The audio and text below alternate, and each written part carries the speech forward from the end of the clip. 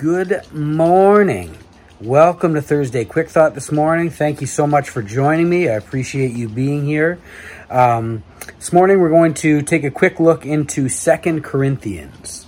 2 Corinthians chapter 5, starting at verse number 20, says this: "We are therefore Christ's ambassadors, as though God were making his appeal through us. We implore you on Christ's behalf, be reconciled to God. God made him who had no sin to be sin for us, so that in him we might become the righteousness of God." I love that portion of scripture because it speaks both to faith and to works.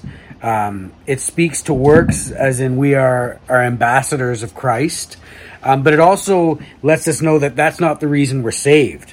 As it says, God made him who had no sin to be sin for us, so that in him we might become the righteousness of God. So we're not saved, we're not made righteous through the things we do. But this verse does remind us that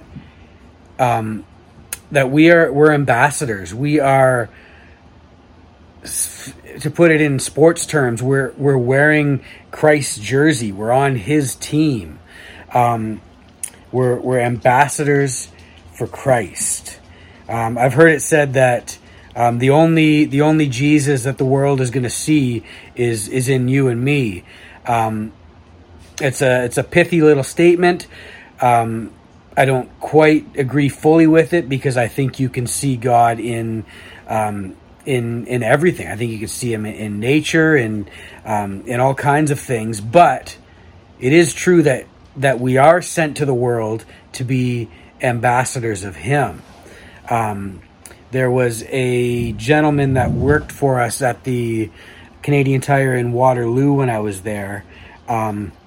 And he, after work some days, still in his work uniform, would hang outside the liquor store and get drunk and harass people. And I don't often like to get involved in people's lives outside of the store. It's, people have their own lives. Not everybody lives the same way.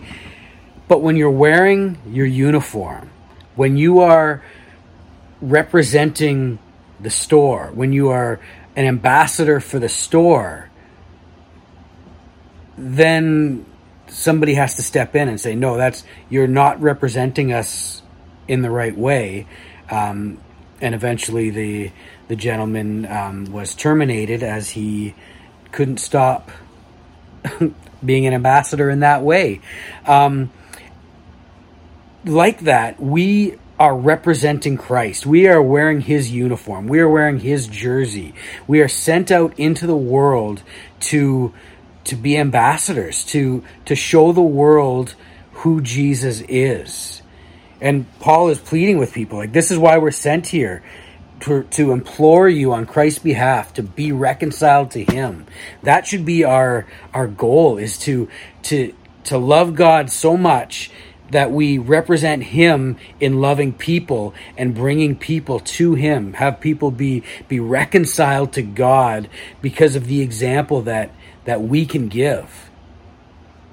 That God doesn't need to use us, but because he loves us so much, he wants us to be a part of this goal, of this mission. So how are you representing Christ? Now that you've been saved by grace, you've been saved by him who knew no sin becoming your sin so that you could become righteous. You've been saved. So how are you representing him? When people look at you, what do they see?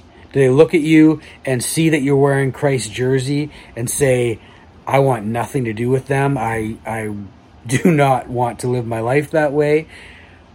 Or do they see somebody who is loving, who is generous, who is patient, who is kind? How are you representing Christ? Thanks for joining me today.